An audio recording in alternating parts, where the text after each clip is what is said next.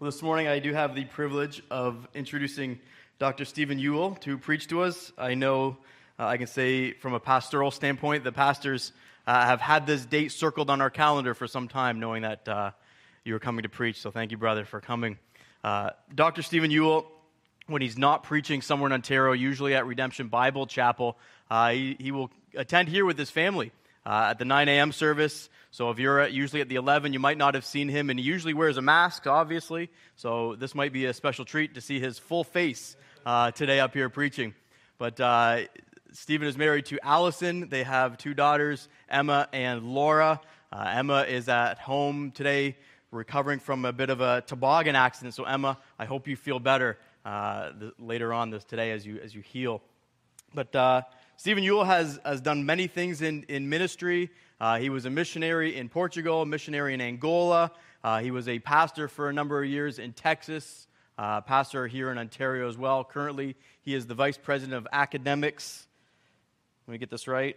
Vice president of academics at Heritage College and Seminary just down the road. And he's also an associate professor at Southern Baptist Seminary in Louisville, Kentucky. So we're delighted to have Stephen Yuille with us. If you have free time later on today or through the week, I don't know where Dr. Yuille finds the time. As regular men have 24 hours in a day. He somehow has cobbled together a few extra hours. But he runs a website called godforus.org. It's worth going to that site, checking out some of his ramblings, as he calls them, or his blogs. Fantastic articles, fantastic pieces that are just steeped in Puritan theology and in the Scripture, worthy of a read. And you can also access some of his sermons and a few of his books as well. So with that, I want to give you an opportunity to win one of his books called Longing for Home. It's really easy how to be entered into this draw. Here's what you need to do. If you're watching live with us today, all you need to do is type in a comment in the comment section or the chat function that's over on the right-hand side of your screen. You can say hello. You can say amen where it's appropriate, however you want. If you put a comment in, you're going to be entered in. Now, if you're not watching live and you're watching it on YouTube, here's what you need to do. You just need to go to the comment section below and just leave a comment. If you're watching somewhere in the world or somewhere in Canada, we'd love to know where you're watching from. So just put where you're watching from, and you'll be entered the draw. If your name's selected, we'll mail you this book, or we'll give it to you when we see you again. So with that, Dr. Stephen Yuille. Well, thanks, Brian. And good morning to the few who are here, and to the many, I trust the many, who are at home tuning in and watching this morning. I invite you to take God's Word and turn with me to the book of Nahum. It's a little tricky to find right before the book of Habakkuk, if that helps. Just start fingering through the minor prophets, and you will eventually land on the book of Nahum. Before we get there, I want to begin with a little quiz. This is a quiz which was first brought to my attention maybe 2 years ago, and it has served me well over the years, and I've actually used it on a couple of occasions at Heritage College and Seminary. And so I want to put you through this quiz this morning. Pretty straightforward. Nothing tricky about it, but just answer these questions as I put them to you, and you can just answer in your own mind. You can raise your hand if you're so inclined, but here they are. Do you believe God is good and does good? Question number 2. Do you believe God is the blessed and only sovereign? Question number 3. Do you believe God possesses all authority in heaven and in earth? Do you believe God is faithful? Do you believe God is all-wise and knows what is best for us? Do you believe God is a loving Heavenly Father? Do you believe God works all things together for good? Now, I am going to assume, and I think this is a fairly safe assumption, that the vast majority of us, perhaps all of us here and those at home watching, you would say, yes, yes, yes, yes. You would check off all of those questions. You would recognize immediately that each of those statements is simply lifted straight from Scripture, and you would affirm, you would confess, you would state wholeheartedly, Yes, I believe. I believe God is good and does good. I believe God is the blessed and only sovereign. I believe God is faithful. I believe God is all-knowing and knows what is best for us, and on and on and on and on it goes. Very good. Now here's another series of questions, and you answer these carefully, again, just in your own mind. Do you ever lie awake at night worrying about something? Here we go, question number 2. Do you ever feel envy or anger or bitterness towards someone? Number 3, does discouragement and disappointment ever get the better of you? Number 4, do you and your spouse or perhaps your sibling ever bicker? Number 5, do you struggle with discontent? Number 6, do you grumble and murmur when things don't go your way? Number 7, do you ever lose your cool? Now, you take your answers, I'll take my answers to that first group of questions. Yes, yes, yes, yes. I believe in this God. I believe in the God of Scripture. I believe that He's the blessed and only sovereign. I believe that He abounds in goodness. He is good. He does good. I believe He's faithful. I believe He works all things for good for those who love Him and are called according to His purpose. I affirm it. I confess it. I believe it. And yet at the same time, if you're anything like me, as you go through that second group of questions, you find yourself checking the boxes. Yes, there are times, more times than I care to admit, that I lie awake on my bed at night, tossing and turning, worrying about some person or something. Yes, I admit there are times I struggle with discontent. There are times I grumble. There are times I murmur. Yes, I admit there are times I struggle with disillusionment and discouragement, and it gets the better of me. And over time, as I have worked through this quiz, do you know what I have realized about myself? And perhaps you're realizing it about yourself at this very moment. Here it is. Far too often, more than I care to admit, and yet here I am admitting it publicly, the God of Scripture is merely the God of my imagination. He is not the God of my reality. As I work through those questions, I discover that far too often the God of Scripture is merely the God of my imagination, and He is not the God of my reality. You know where I've seen this of late? I have seen it this past week as I have anticipated the next lockdown. I have discovered that as I have faced this lockdown, the God of Scripture has not been the God of my reality. He has merely been the God of my imagination. I have found myself grumbling and murmuring to myself. I have found sort of that dark heaviness setting in and beginning to weigh upon my mind and upon my heart. I have found myself discouraged and down in the dumps. And the only thing I can conclude is this: the God of Scripture, the one I say I believe in, for the past few days, for the past week, really has been nothing more than the God of my imagination. He has not been the God of my reality. I've been convinced the older I get, I'm not that old, but I'm getting older, and I'm convinced the older I get that one of the great objectives of the Christian faith and one of the greatest roles and responsibilities, if I might put it like that, of the Christian journey is simply this: it is to close the gap between the God of our imagination and the God of our reality. And that's what I want to try to do this morning, last Sunday of 2020. And many of us are thinking to ourselves, goodbye and good riddance, don't let the door hit you on the way out. 2020. 2021 coming around the corner. And as I look back on 2020, I see this confirmed, this gap that exists in my imagination versus my reality. And as we are now about to embark on 2021, we need a good New Year's resolution. Well, here's a great resolution, resolved to close, to narrow the gap between the God of my imagination and the God of my reality. Nahum's going to help us do that. That might shock you. I actually find it a bit shocking. If you've read the book of Nahum recently, you'll discover that it is quite disappointing and discouraging.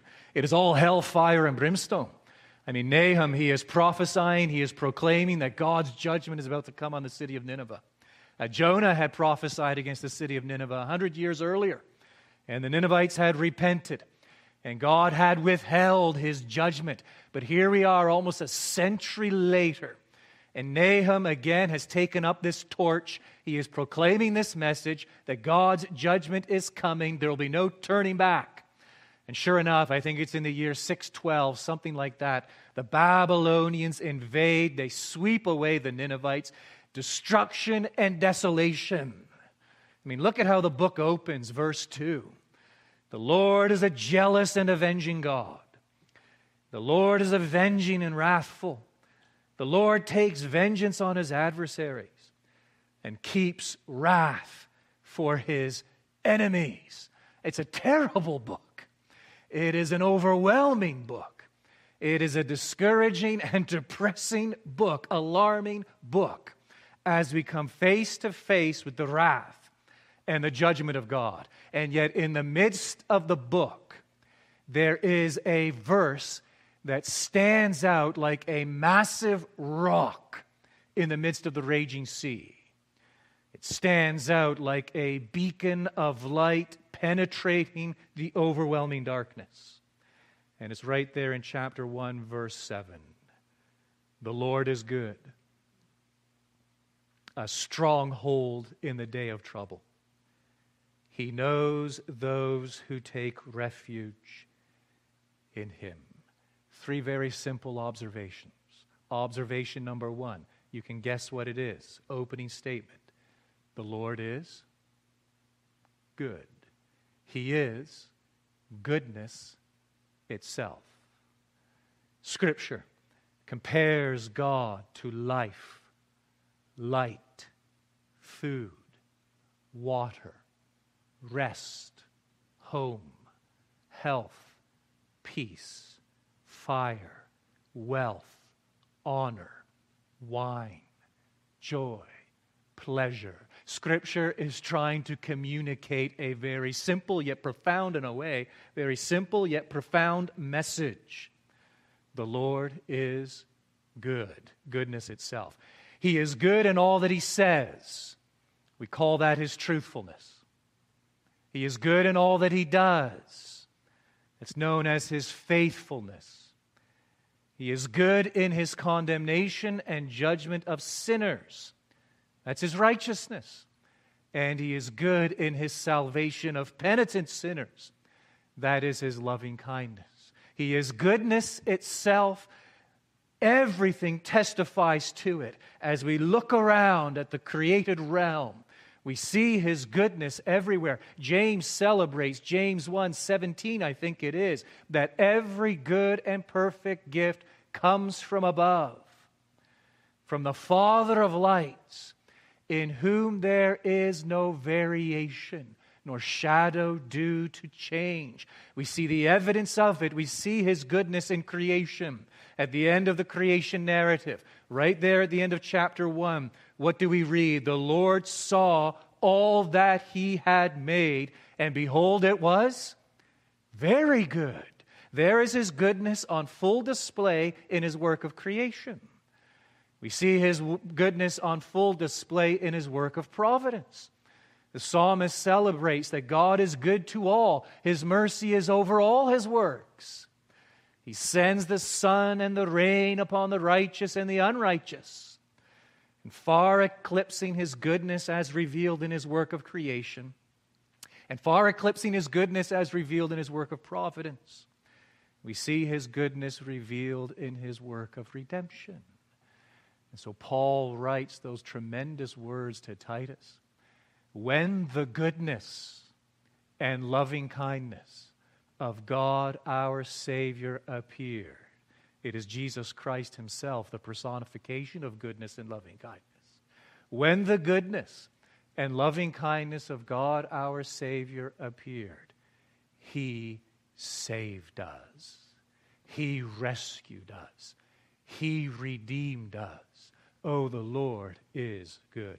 You just think for a moment of his goodness as revealed in the plan of redemption, this great work of salvation. And Christian, I am speaking to believers. I trust we appreciate this in its fullness today. The Lord was good to you. God the Father was good to you when he set his love upon you before the foundation of the world. Oh, God the Father was good to you when he chose you in Christ apart from any merit in you. God the Son was good to you when he incarnated. The Word became flesh and dwelt among us. He was good to you when he humbled himself, took the form of a servant, was obedient even to the point of death, and there upon Calvary's cross became a curse for us. Oh, the God the Son was good to you when he redeemed you, rescued you, washing you in his blood. God the Spirit was good to you when he caused you to be born again to a living hope, when he removed those scales from off your eyes so that you might behold the glory of the Lord Jesus Christ, when he turned your heart towards him, when he caused you to see, when he enlightened your mind and empowered your will to believe in the Lord Jesus and receive him as Lord and Savior. Oh, the Lord is good. God triune is good to you right now. He is good to you because he has promised you that he will guard you, keep you, preserve you through faith by his power for a salvation ready to be revealed in the last day. God triune is good to you right now because he has promised that all things work together for our good, to those who love him, for those who are called according to his purpose. Oh, the psalmist declares, taste and see that the Lord is good. That's observation number one. Here's observation number two, straight out of the verse. The Lord is good. We got it? Number two, the Lord is a stronghold in the day of trouble. What's the day of trouble? We might be thinking to ourselves of some circumstance, some unpleasant circumstance, unfortunate circumstance that we're passing through at present. And in a sense, I won't deny that. But when you look at the context and you look at the book as a whole, the day of trouble that is in view is very specific. It is a day of judgment. It is a day of wrath. It is a day of condemnation. Twice in the book of Nahum, the Lord declares, these are frightening words. These are among the most frightening words in Scripture. Twice he declares, behold, I am against you. That is the day of trouble. Behold, I am against you. And it is spoken specifically of the Ninevites in their historical context. And I submit to you, it is spoken generally of every human being who has ever darkened the earth. Behold, I am against you. He's against us because of our trespasses. We all know what a trespass is. We're driving along a country road, and there on the side, on the fence, or perhaps posted on, no trespassing. And if we were to pull over our car, hop over the fence, and enter that piece of property, what are we doing at that moment? We are trespassing. Well, God is against us because of our trespasses.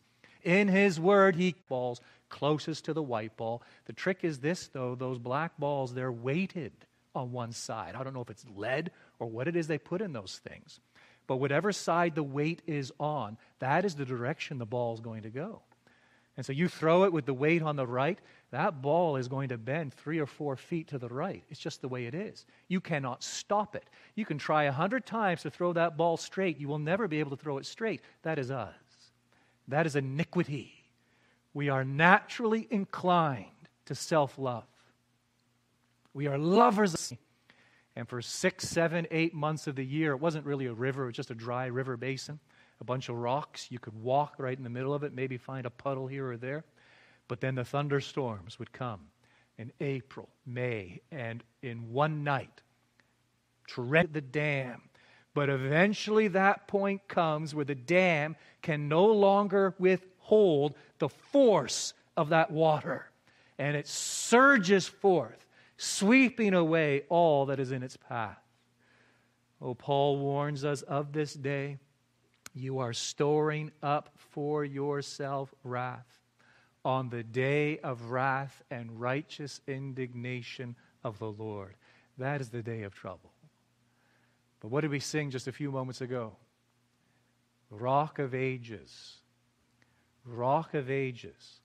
cleft for me. Ranger, somewhere down in the States, one of the state parks, or maybe national parks, after a forest fire had swept through.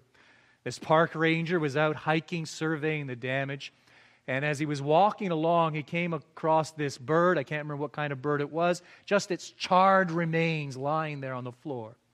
And he had a stick in his hand. He just sort of absent-mindedly flipped over the charred remains of this bird, and out scurried from underneath these charred remains 3-4 little chicks alive and well. Why?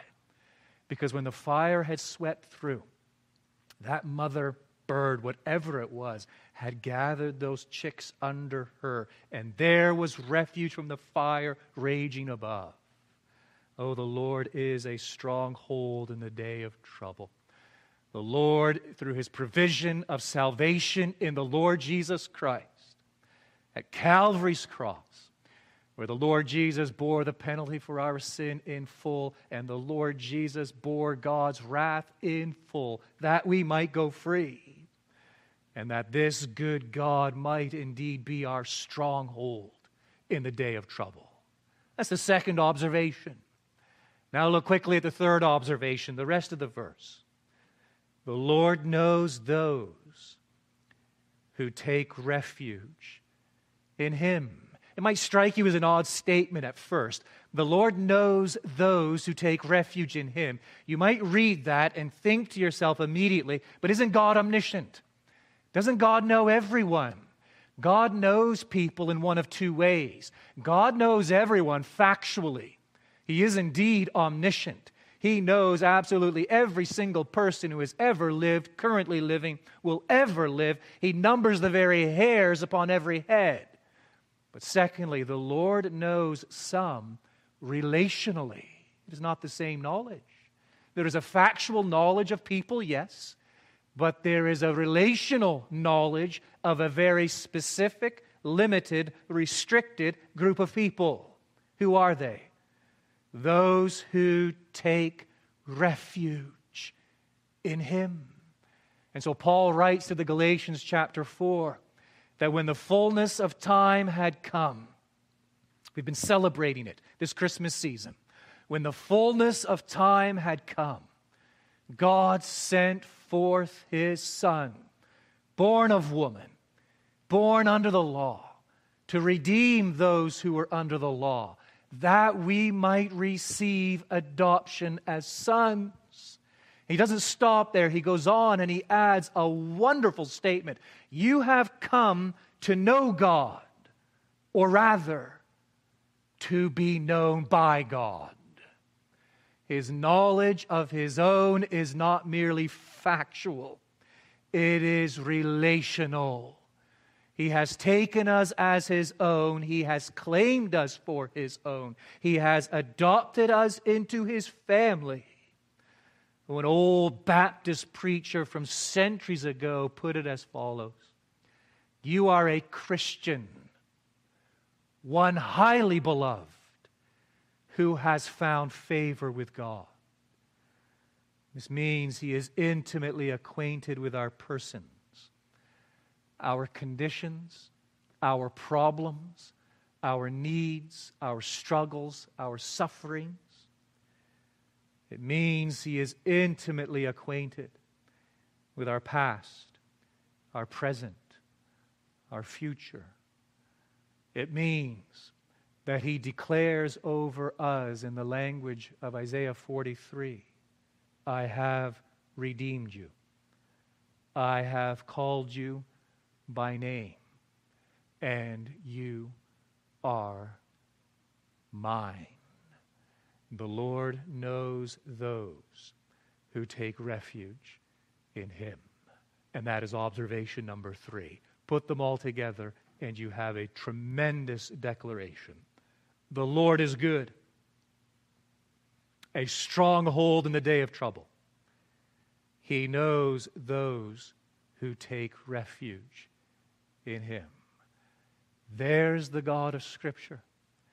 And the great question, or rather, let me put it this way, the great dilemma is this. Is this God of Scripture merely the God of our imagination, or is He the God of our daily reality? When the God of Scripture, this God, when He is the God of our reality, there will be faith. You think of David, King David, and you think of all that he went through and the struggles he encountered. You think of the years, the time he spent fleeing from Saul. Or you think of the turmoil and the tumult within his own household and Absalom's rebellion and all that David suffered and struggled with. And in the midst of it all, Psalm 9, verse 10, he could declare, those who know your name put their trust in you. Those who know the Lord is good put their trust in you. You think of the little guy, 3 years of age. It's time for Dad to take him out and teach him how to skate. And so Mom's watching, and so Dad dutifully puts on the helmet, puts on the elbow pads, the knee pads on that little tyke, Tommy, let's call him, and off they go to the rink for a skate. And he's got him, he's holding him up under the arms. Obviously, Tommy's skates are barely touching the surface, and they're just going merrily around the rink. And Tommy having a great time, full confidence, full trust in his father. Why? Because his father can skate like Wayne Gretzky? It doesn't hurt. That his father has that kind of ability, undoubtedly that helps Tommy trust his father. Because his father's as strong as an NFL linebacker, powerful, yes, undoubtedly that helps Tommy trust his father. But far eclipsing these, his ability or his power or his wisdom or his knowledge or his experience, the number one reason why Tommy trusts his father is simply this. He is convinced that the man is good. And he has his best interests in view. Yes, our God is all-powerful. Amen.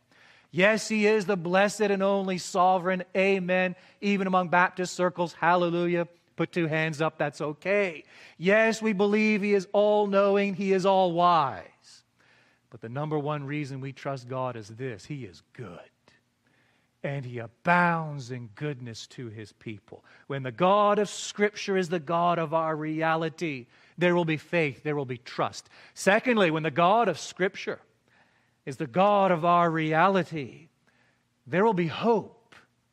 You think of Abraham, and you think of that promise he received concerning a son, and the fact that he would be the father of a great nation.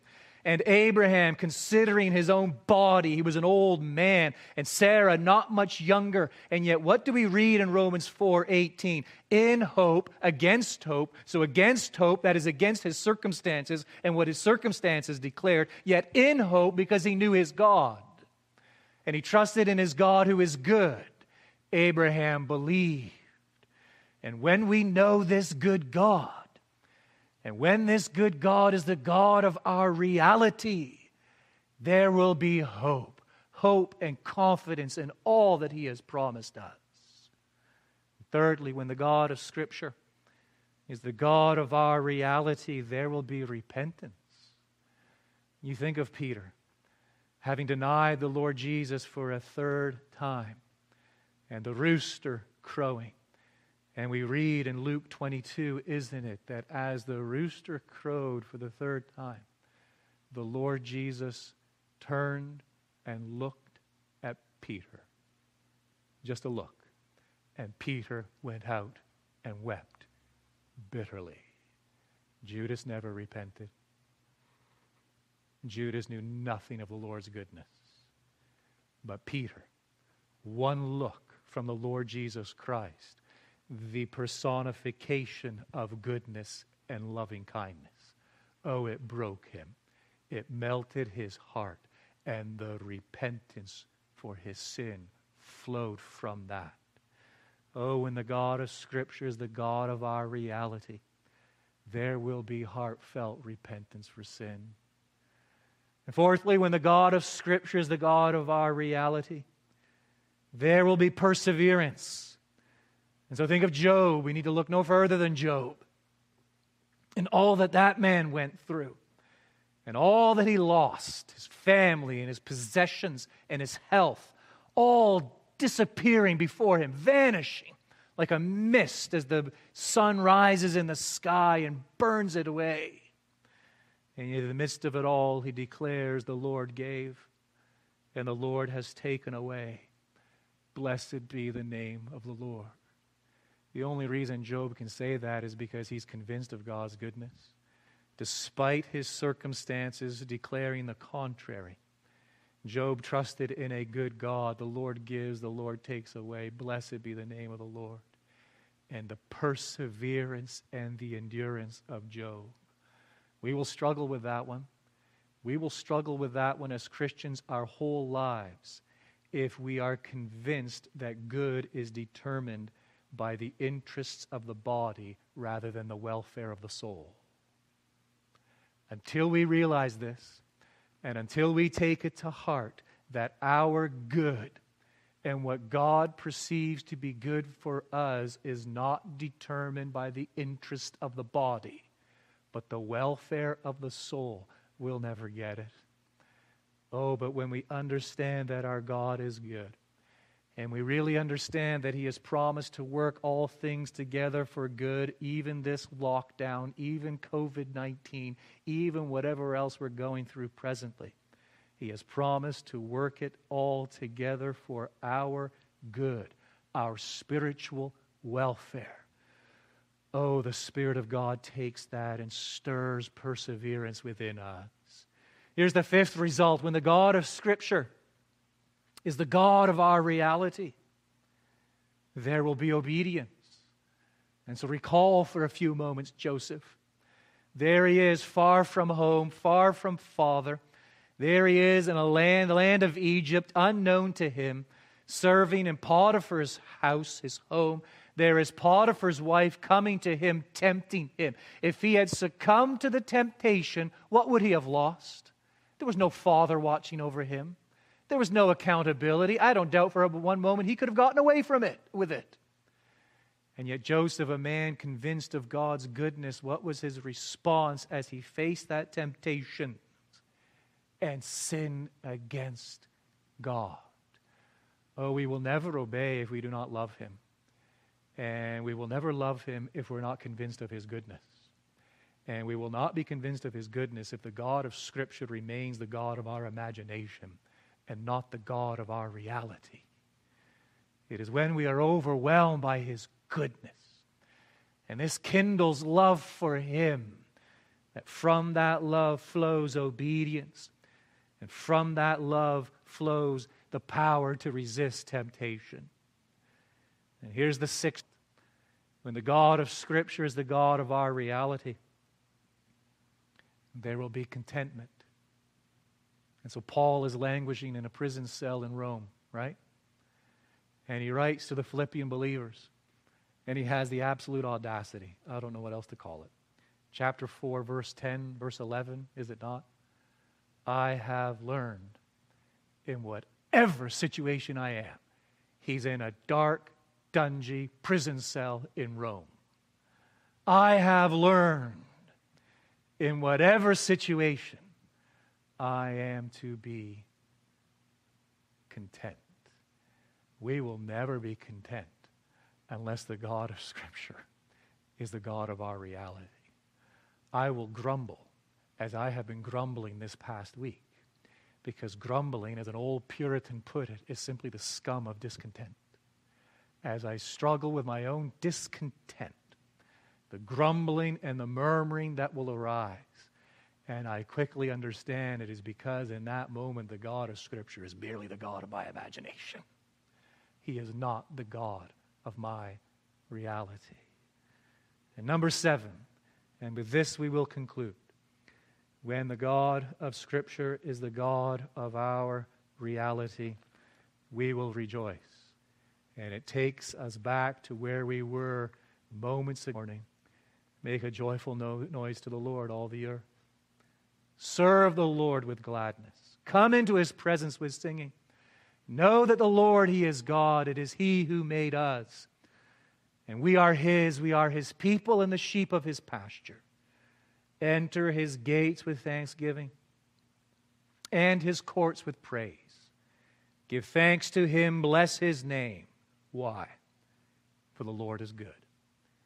His steadfast love endures forever, and his faithfulness to all generations. And so, our God, we do give you thanks this day. Despite what is going on in our lives, despite the struggles, the obstacles, the problems, the pains, and the sorrows, in the midst of it all, we do give thanks as we celebrate that every good and perfect gift comes from above, from the Father of lights, who knows no change, and in whom there is no variation or shadow of change. We do praise you, we do worship you, we do thank you for your word. We praise you for this instruction this day. And give us understanding, we ask it, and above all else, by your Spirit, implant this word deep within our hearts.